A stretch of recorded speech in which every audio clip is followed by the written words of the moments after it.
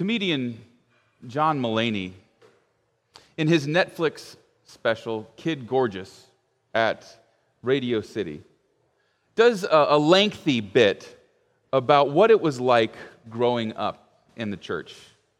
Now, his background happened to be Roman Catholic, but I think that his experience is, to a degree, fairly universal for many who grew up going to church, and what it can be like trying to explain to those who are unfamiliar with church what it's like. Now, forgive me, I'm paraphrasing his routine here, but in describing the worship service, and specifically the homily or sermon, he says this. Well, then there's the homily. Now, the homily is when the priest does a book report that is also stand-up comedy. It normally begins with a charming anecdote that is fake and never happened. Something like, a woman was shopping at a mall with her young son. Now, you'll come to find out that neither the woman nor the shopping mall in the story have any name.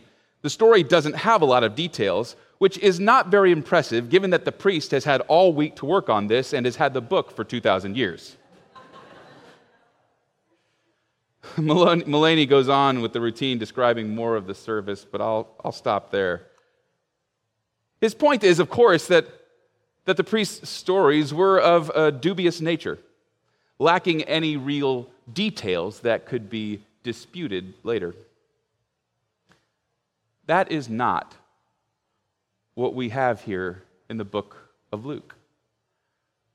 The passage that Chandler read for us just a moment ago, it's not short on details. And it is not vague in any way or in any sense of the word. And in fact, the gospel writer here goes out of their way to communicate that they're not telling some kind of charming anecdote without a lot of details. Here, just these first couple of verses. In those days, a decree went out from Emperor Augustus that all the world should be registered. Now, this was the first registration that was taken while Quirinius was governor of Syria. Luke, at the very outset of his description of the birth of Jesus Christ, sets the story in a very, very specific place, in the midst of a specific people, and within a very specific historical context. The gospel writer places it in a remote corner of the Roman Empire at a particular time, in the midst of particular people.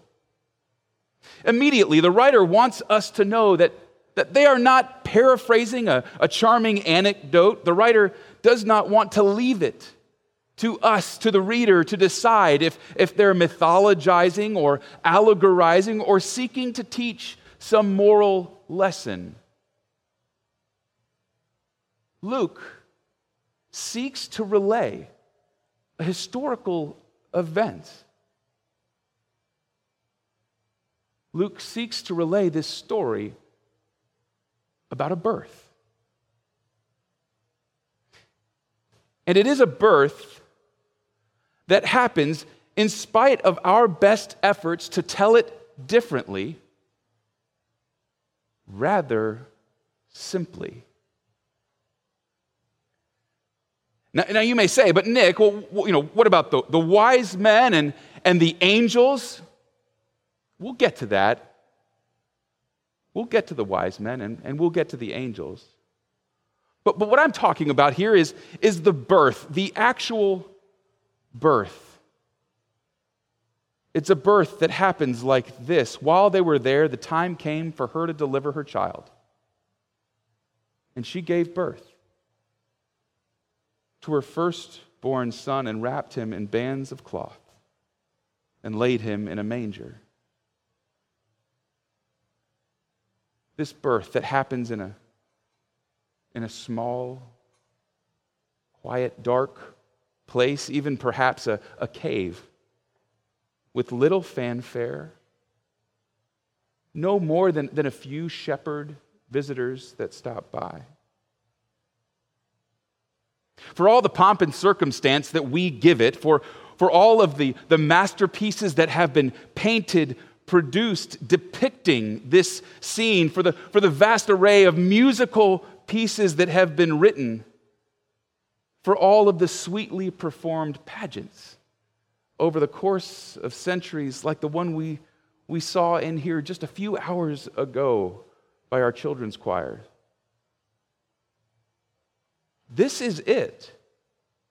And she gave birth to her firstborn son and wrapped him in bands of cloth. If you've ever heard a new parent give the play-by-play of the birth of their infant, in comparison, you might assume that they've just observed the second coming.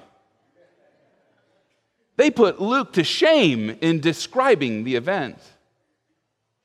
An event that Luke tells in just a handful of words. Our recreations, on the other hand, our depictions of what happened that night borrow from scenes from all over the Gospels. We grab the angels from the fields where the shepherds were, and we pull them into the manger scene. On your way out tonight, you'll notice a depiction of exactly that at the back of the sanctuary. Angels in the air. We grab the star from the book of Matthew, and we put it in the sky right above where the baby is born. We take the wise men, and we scatter them about the same scene, although nearly all scholars agree that the wise men didn't show up until 2-3 years later.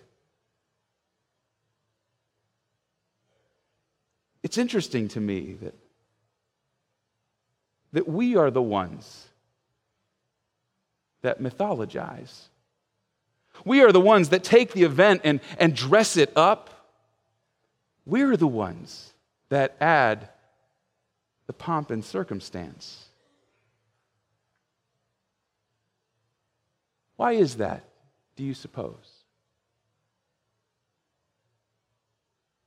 Perhaps we do this because, in spite of the fact that there is little miraculous about the birth itself, for those who believe it, it remains a profoundly miraculous event. I believe that in all of this, we seek to communicate the gravity of that night. And this is consistent with how we treat other events in our lives. We do this with other seminal events. We do this for weddings.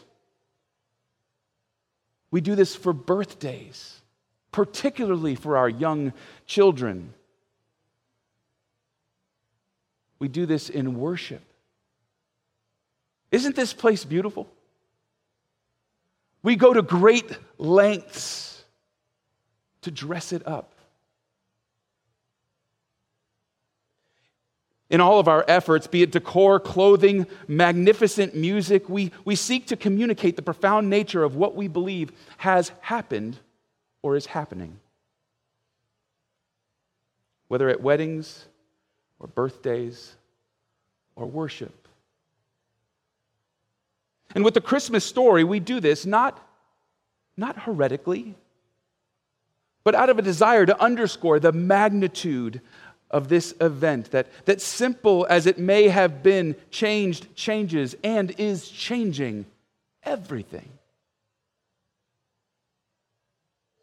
The event that for believers marks God's inbreaking into the world, God extending God's hand across the cosmic void to be with us.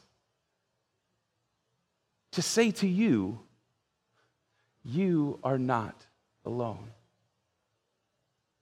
In this mysterious moment that we call the incarnation, God becoming one of us.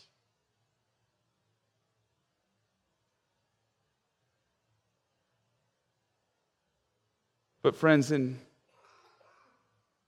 I also believe that God is at work in our celebrations, clumsy though they may be. God is at work in spite of our misunderstandings and misguided attempts to get it right. And maybe you are here this evening. Maybe you find yourself in a lonely, dark place this Christmas. Maybe you are in the midst of an unexpected diagnosis, still grappling with the loss of a loved one, seeking to better understand who God has created you to be. Maybe you find yourself looking for some sign that God is at work. You've been looking for some pomp and circumstance. You're waiting for the angels. Know this tonight. What God does, God often does in the quiet, dark places with little fanfare. The lack of angels in your own lives and all of the stuff, it's not a sign that you've been left there in the dark, because it is precisely in those kinds of places where God breaks in and where Christ is born.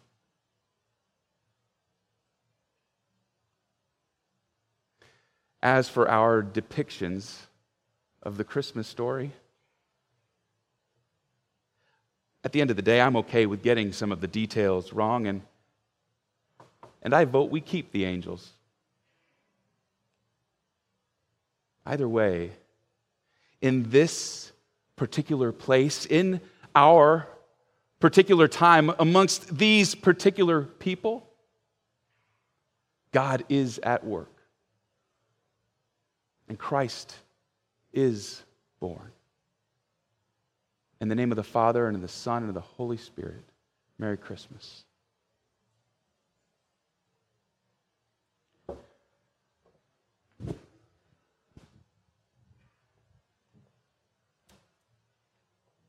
And it was at another ordinary moment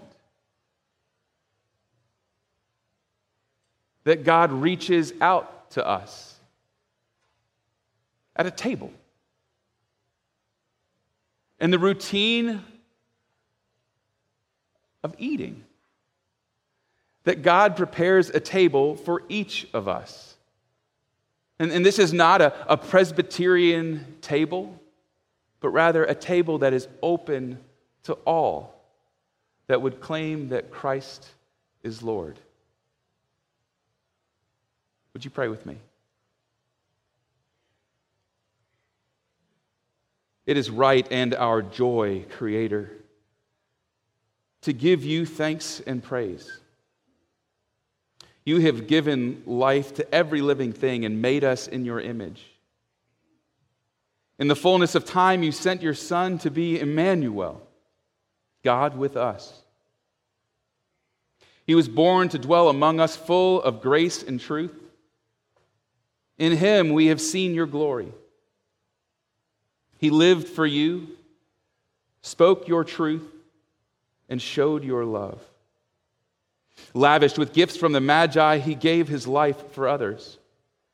Baptized by John in the Jordan, he poured out his mercy for all. And turning water into wine at a wedding, he transformed sorrow into joy. In his death on the cross, he overcame death. Rising from the tomb, he raised us to eternal life and made with us a new covenant by water and the Spirit.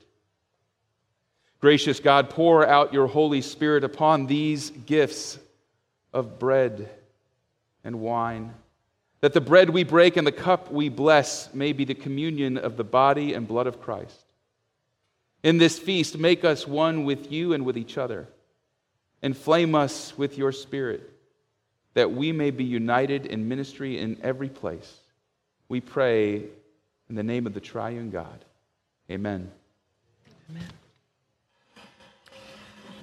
We have been told, we have been taught, that just hours before he would be betrayed, Jesus met with his disciples in an upper room.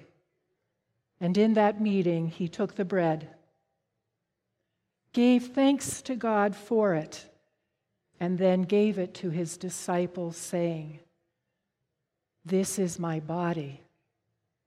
This is my life given for you." In a similar way, he took the cup and once again spoke to his disciples, saying, "This is my blood. This is my life poured out for you. Take this bread, take this cup, and remember me." Tonight, we too are invited and welcomed at his table. Take this bread, take this cup, and remember him.